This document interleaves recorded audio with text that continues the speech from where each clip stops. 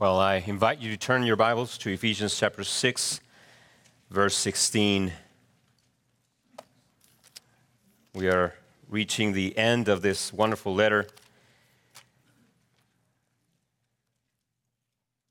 And let me invite you this morning to engage your minds. Engage your minds. It is easy to let our minds just kind of go and wander around and think about lunch or just fall asleep with your eyes open. But I invite you to please engage your minds and consider the words of the Lord this morning as we open the Bible.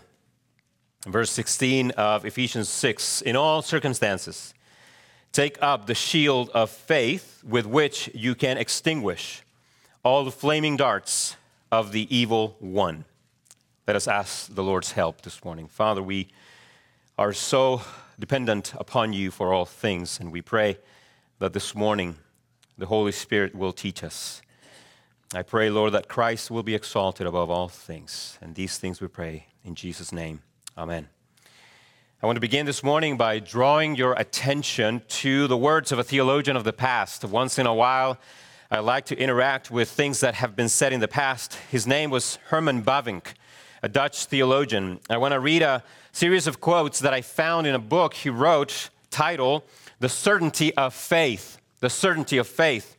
This is what Bavinck said, and I quote, "Doubt has become the sickness of our century, bringing with it a string of moral problems and plagues.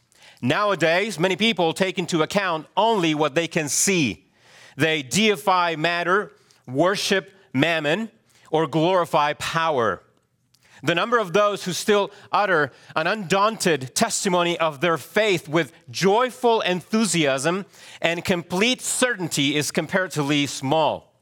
Then Bavinck continues, and then he tells us and makes the case that, quote, "There is no more important question than the one concerning the ground of our faith, the certainty of our salvation, the rootedness of our hope in eternal life.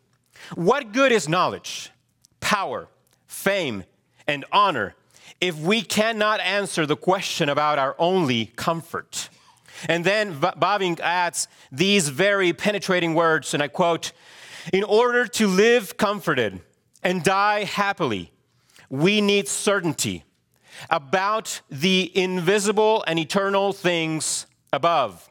We must know what we are and where we are going. We must know that our personhood is more than a ripple in the ocean, that the moral battle stands far above the natural order, and that the highest and purest ideals of the souls are not illusions, but reality. We must know how we can be liberated from the accusations of our conscience and from the weight of our sin. We must know that God is and that He is our God. We must be sure we are reconciled with Him and can therefore approach death and judgment without terror. In all this, our greatest need is for certainty. In the deepest, although often unconscious need of the human soul is certainty." And then interestingly, Bavinck moves into a discussion on science. Science. Why science? Because for the most part, science has been equated with certainty. Certainty. Plus, many within the scientific community have pitted faith and science against each other as though they are mutually exclusive. In other words, if you are a man of faith, you cannot be a man of science, because faith is about things you cannot prove, while science is about things you can prove. It is facts. What are we to make of these claims? Well, here's what Bavinck has to offer, and I quote, "When confronted by life's deepest problems, science has often taken a stance that conflicts with the seriousness of these problems.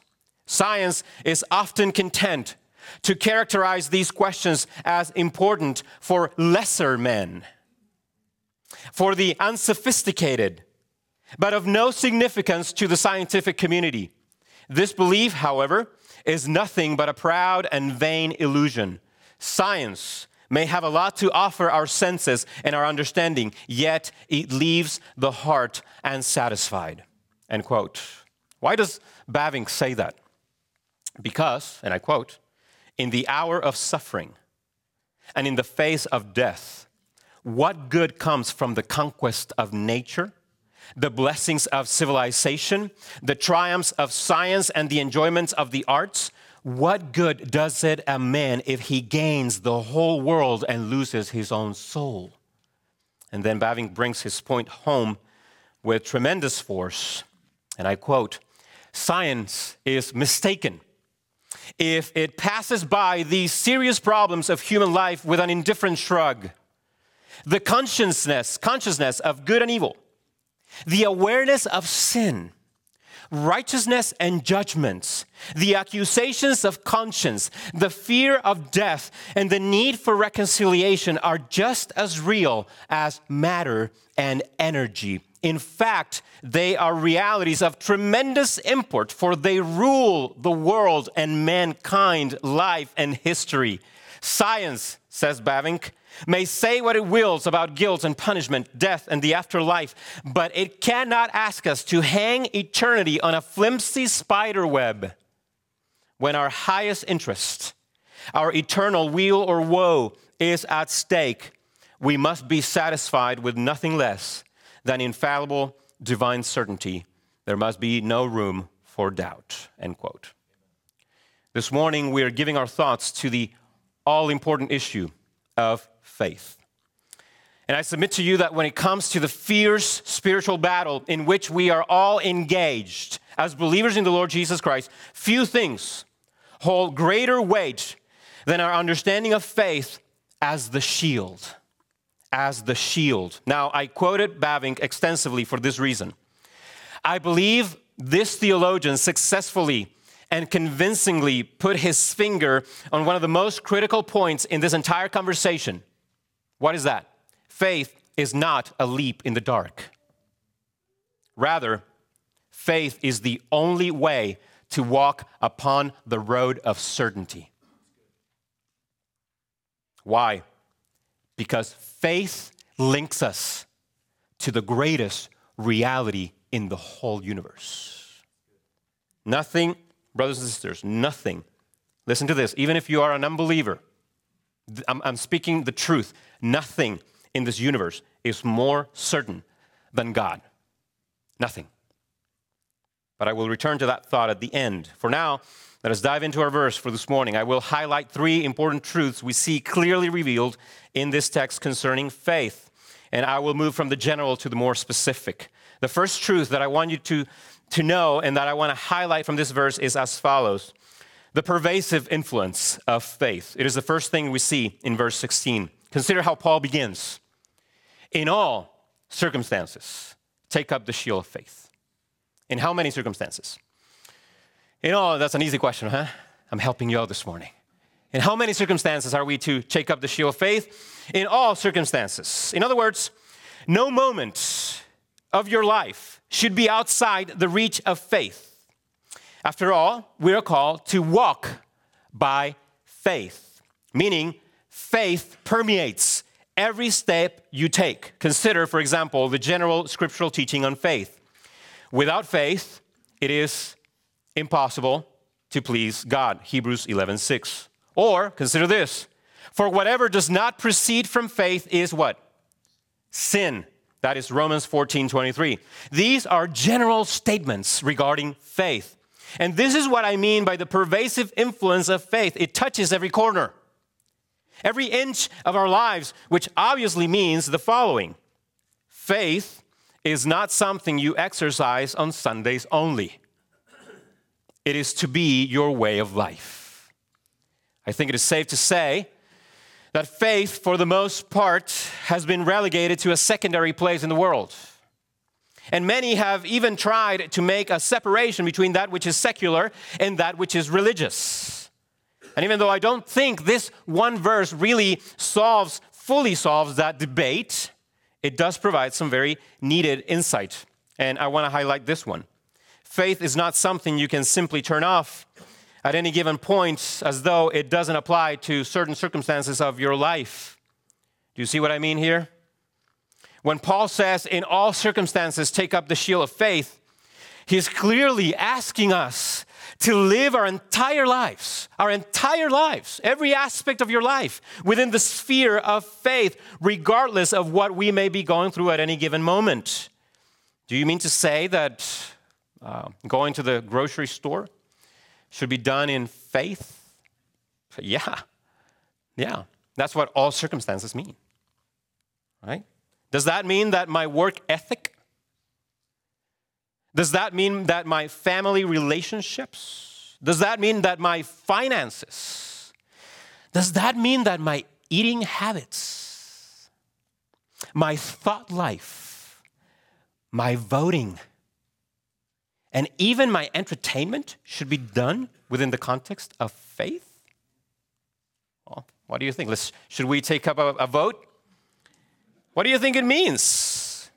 But isn't it a bit much? Well, let me ask you this, my Christian friend. Is there any area of your life over which God does not have absolute prerogative and authority?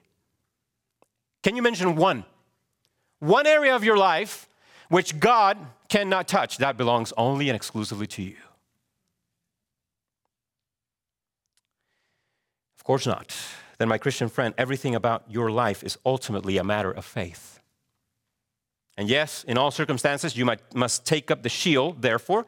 And the first reason is because in all circumstances, we must walk by faith. Faith is pervasive. It reaches into every little corner of your life. Secondly, we must take up the shield of faith in all circumstances because as Christians, we live our lives within the context of ongoing spiritual battle.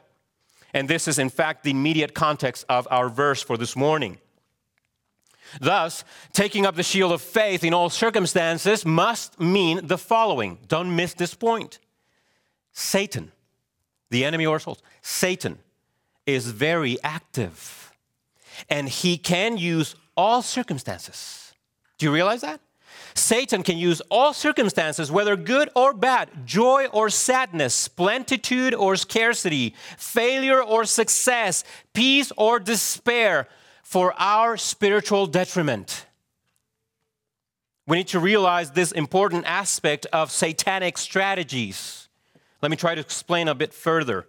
It is not unusual, for example, for Satan to use our joys, the joys in our lives, as an opportunity to promote in us a sense of sinful contentment in the passing pleasures of this world and turn our eyes away from our joy in the Lord.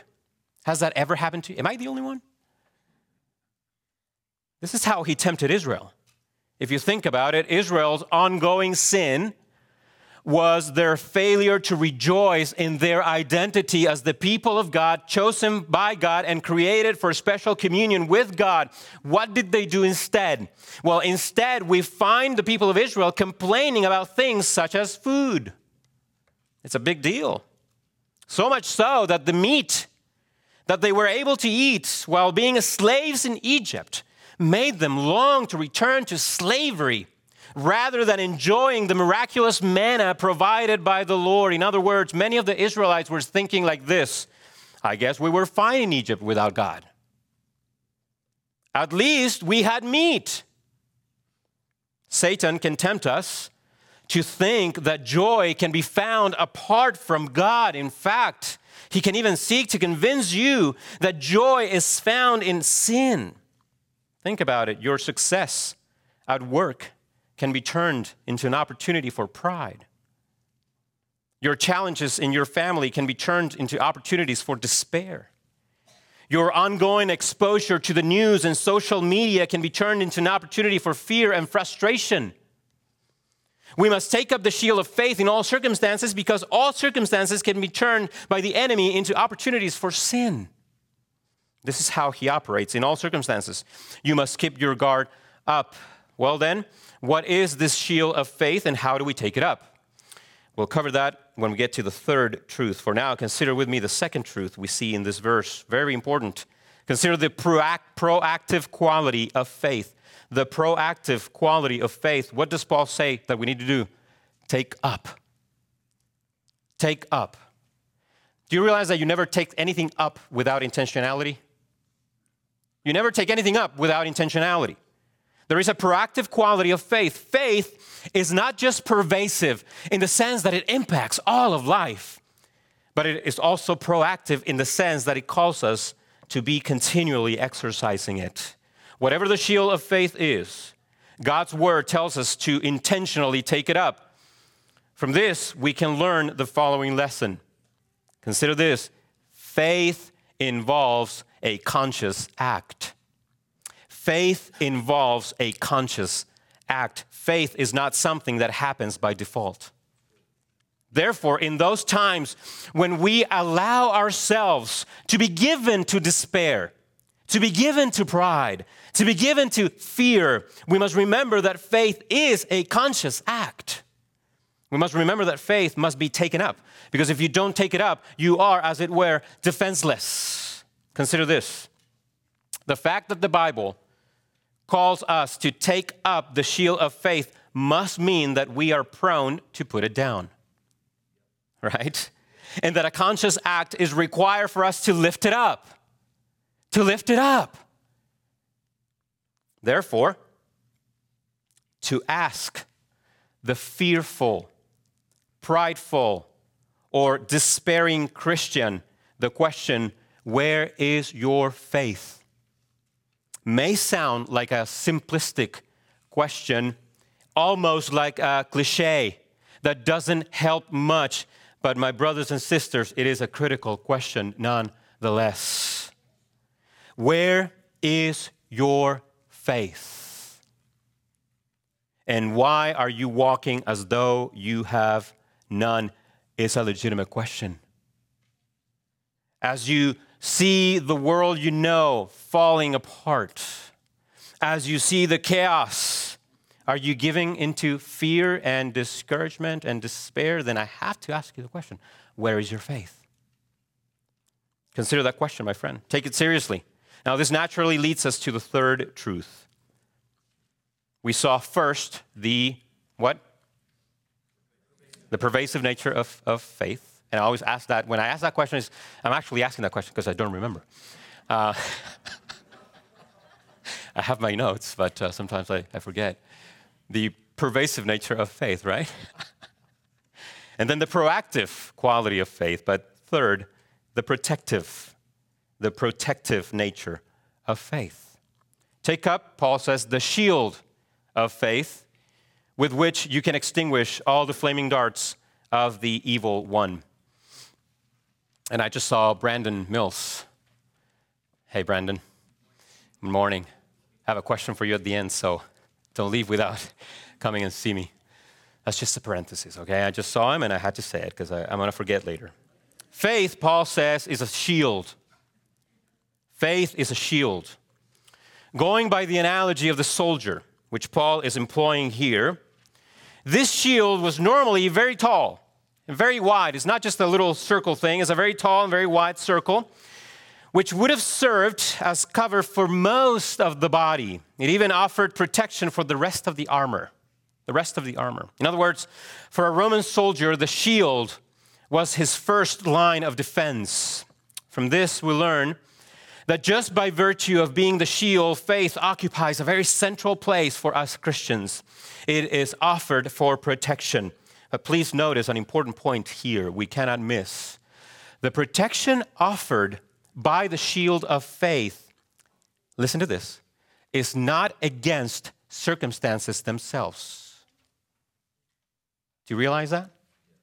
But against Satan using circumstances against us by creating opportunities for sin. In other words, we must clarify that faith as the shield is not intended to be a protection from difficult circumstances, but as protection in our circumstances. Do you see the difference?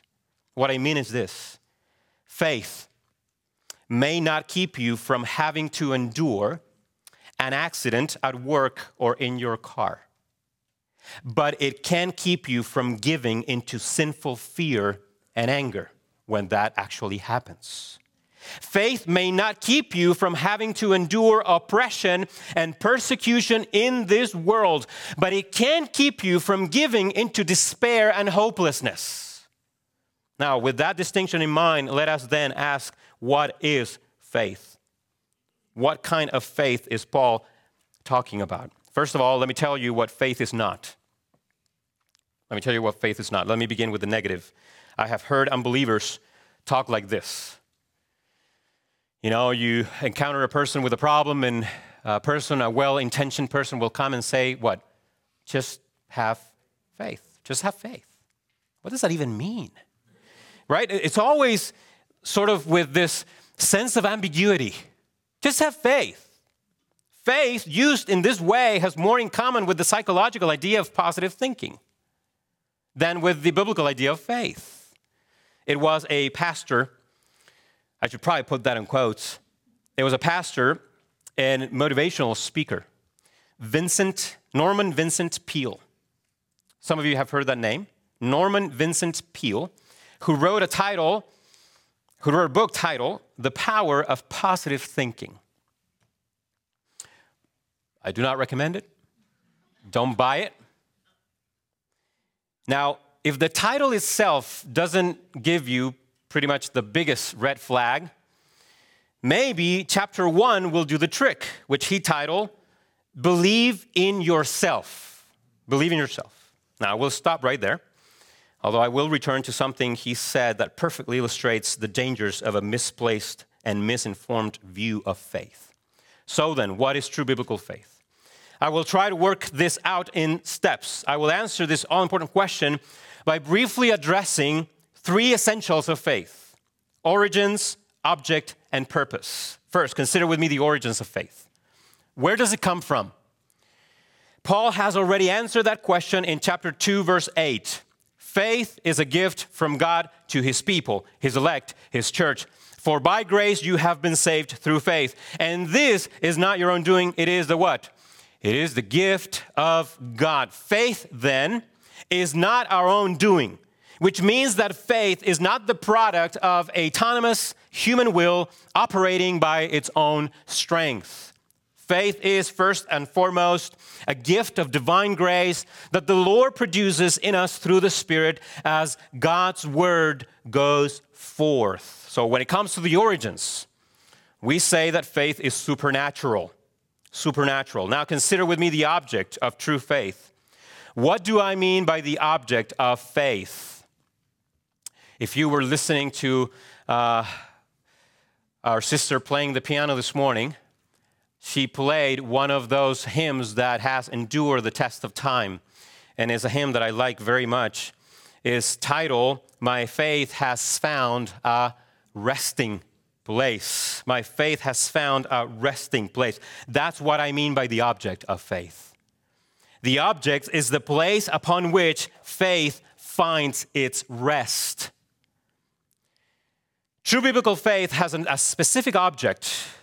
It has an aim. It is Christ Jesus, our Lord. Consider the words of the Apostle John. In his first letter, he said this, For everyone who has been born of God overcomes the world. And this is the victory that has overcome the world. What? Our faith. And then he explains what the faith is.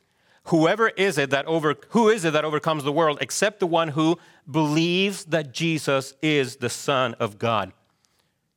So faith is to believe that Jesus is the Son of God. Now that statement needs to be further explained. Listen to this.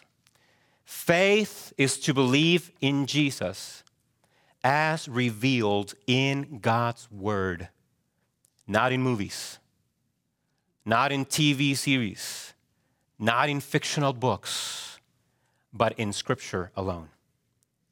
Do you realize that nothing else is needed to know and love the Lord Jesus Christ? Now, some resources may be helpful, but you and I don't need to go looking for better revelations of Jesus somewhere else. This is why when we come together on Sundays, our greatest desire should be to hear from God's Word through His written Word.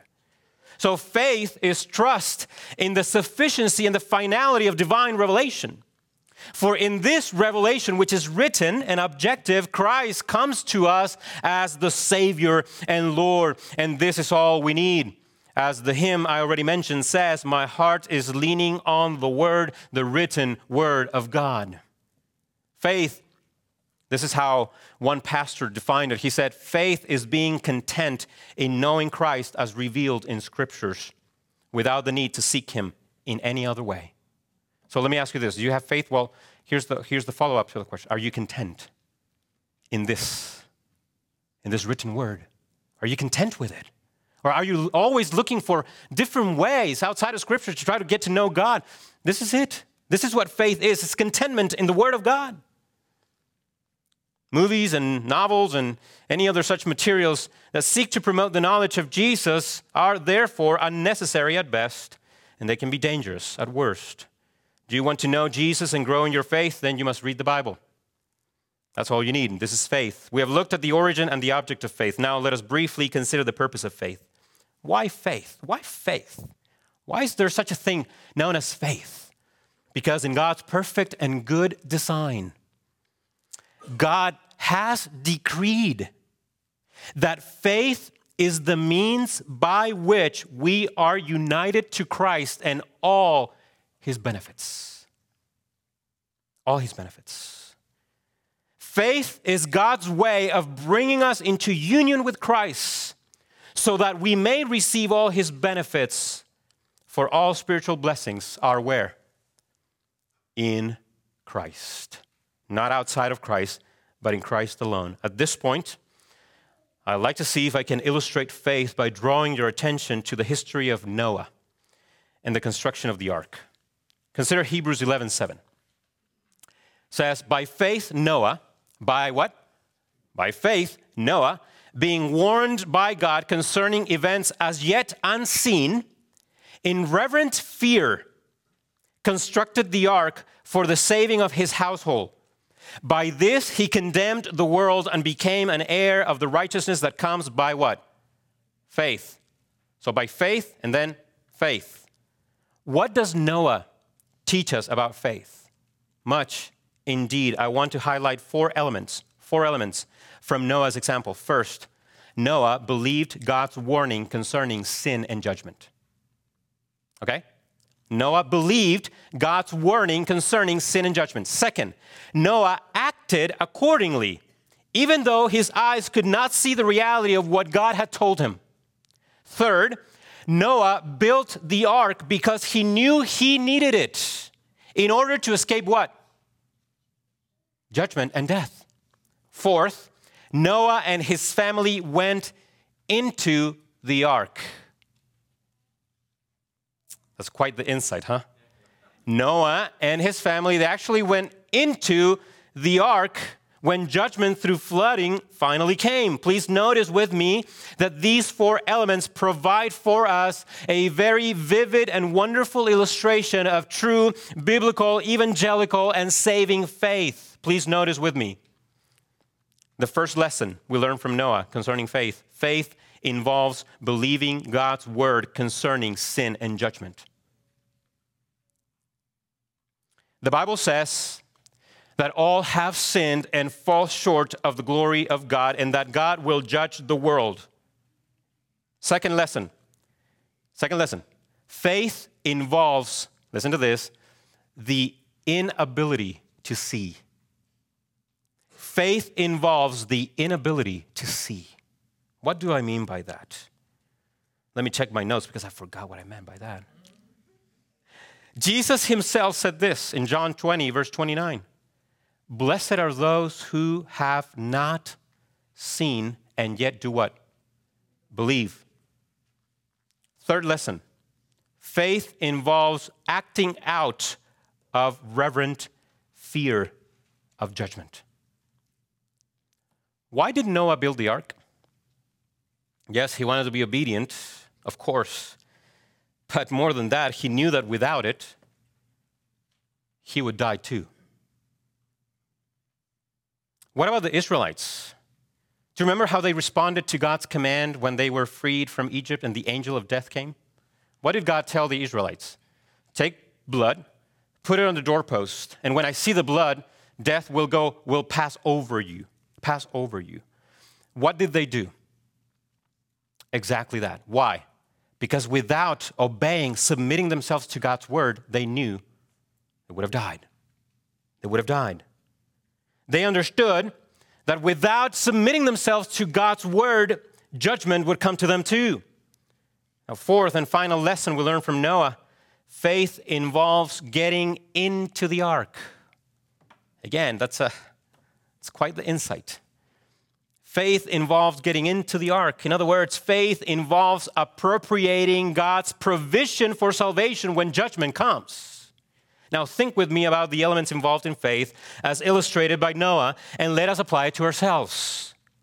Have you believed God's word concerning sin and judgment? Have you believed it? For instance, in Hebrews 9:27, we read, "It is appointed for man to die once, and after that comes judgment." You know what that is? That is God's word. Do you believe it? Noah heard and believed God's word. Do you believe it? Next question. For faith to be faith, it needs to rest upon that which is unseen. For when we see with our eyes, faith will no longer be needed. So do you believe in the invisible realities of which the Word of God speaks, such as sin, hell, heaven, and judgment? These are invisible realities none of us have seen.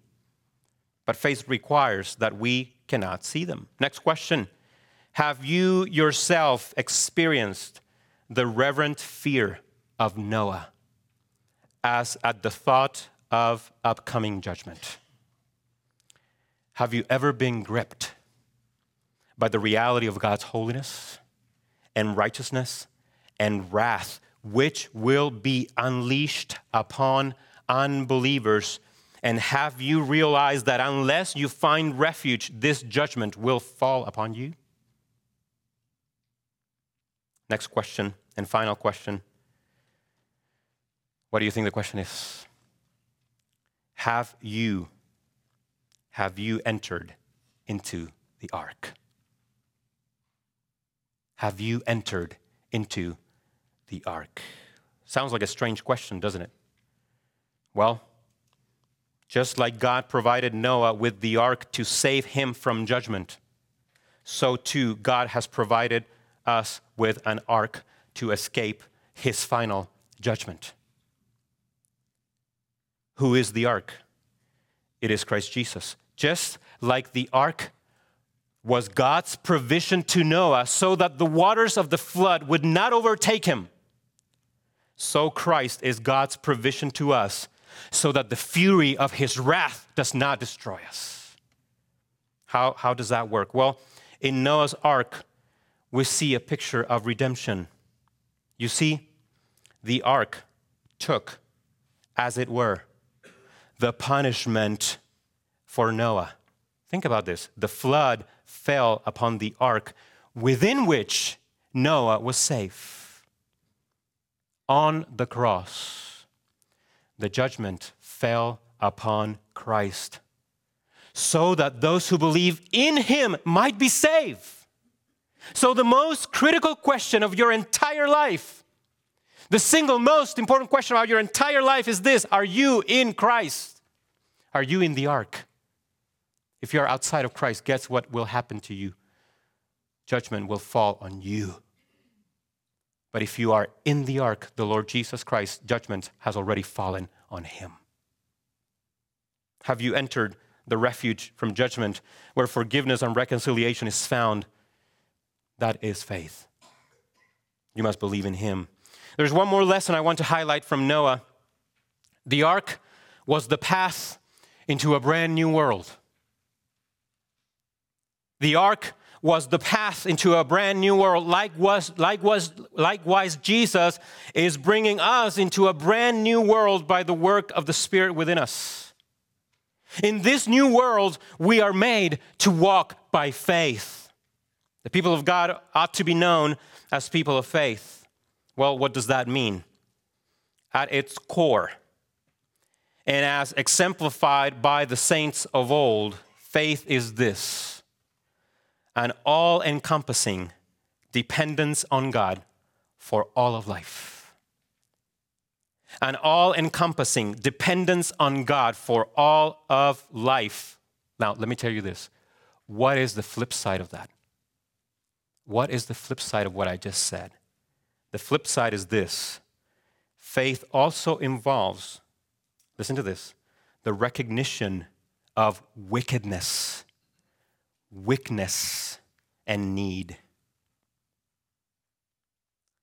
Now, let's try to connect the dots. If this is faith, how is this the shield against the darts of Satan? In order to answer that question, we need to realize that the flaming darts of Satan are another reference to what? The schemes of Satan, right? The schemes of Satan. So let's try to be specific. If faith is the shield in the armor of God, understood as an all-encompassing dependence on God for all of life, then obviously the flaming darts of Satan are a reference to his ongoing efforts to promote two primary evils, self-confidence and unbelief. And by the way, these two are not necessarily mutually exclusive. At times, one will produce the other. So, I will bring this to a close by drawing your mind to a few final considerations. Let me speak first to the Christian. Here's the first thing that I want you to take home with you. Do not underestimate the dangers of self-confidence.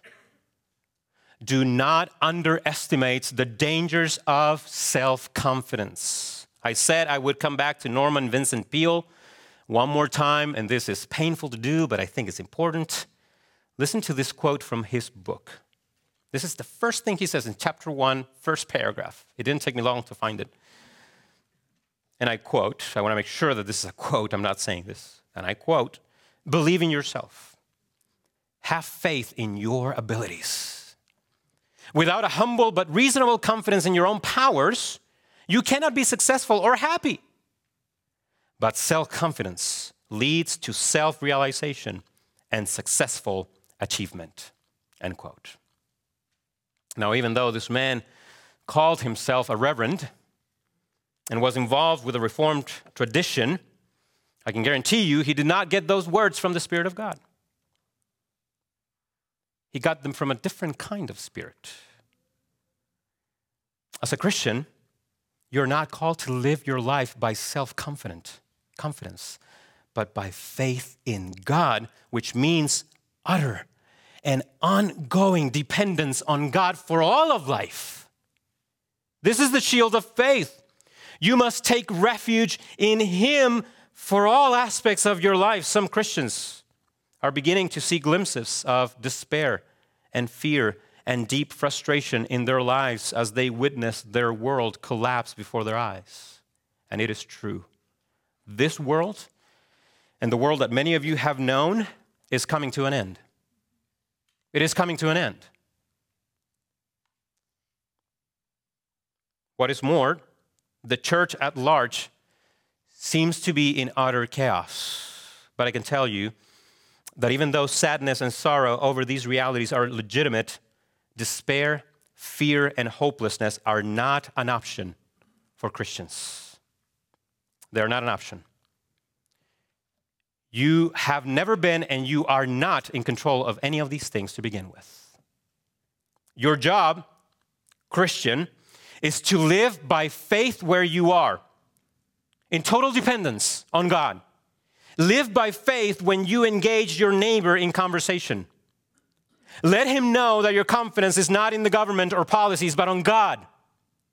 Live by faith in your family. Teach your children that the source of our joy and assurance has never been attached to anything in this world, but that the anchor of our faith remains unmovable, for that anchor is God and in Christ. Live by faith at work. Let your coworkers see that your identity is not found in the strength of our economy, but on Christ who lives forever.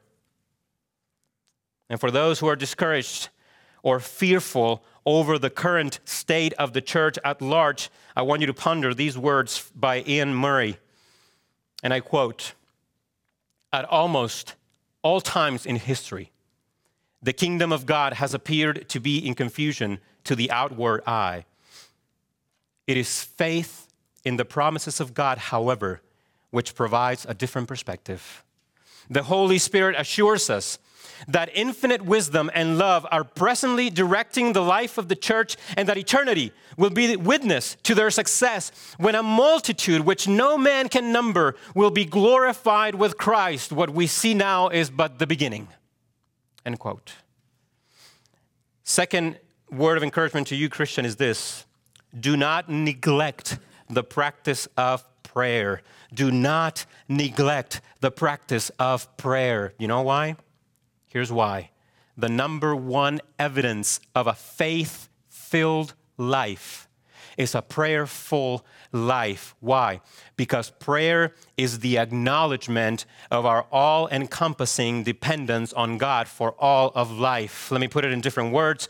Prayer is faith expressing itself through the recognition of weakness and utter dependence on the Lord. In an ultimate sense, then, lack of prayer is lack of faith. Show me your prayer life, and I will show you your faith. And finally, I want to talk to the unbeliever in the room. There are always unbelievers in any church. Let me finish by calling you to two things. You must repent of your sin of unbelief. I want to make something very clear. I said a moment ago, nothing in the universe is more certain than God. Nothing. God has not left himself without a witness, according to Acts 17. Therefore, I have to tell you this morning, my unbelieving friend, that unbelief is not neutral. Is not neutral. Unbelief is evil. Unbelief is sin. Why? Because unbelief is the suppression of truth.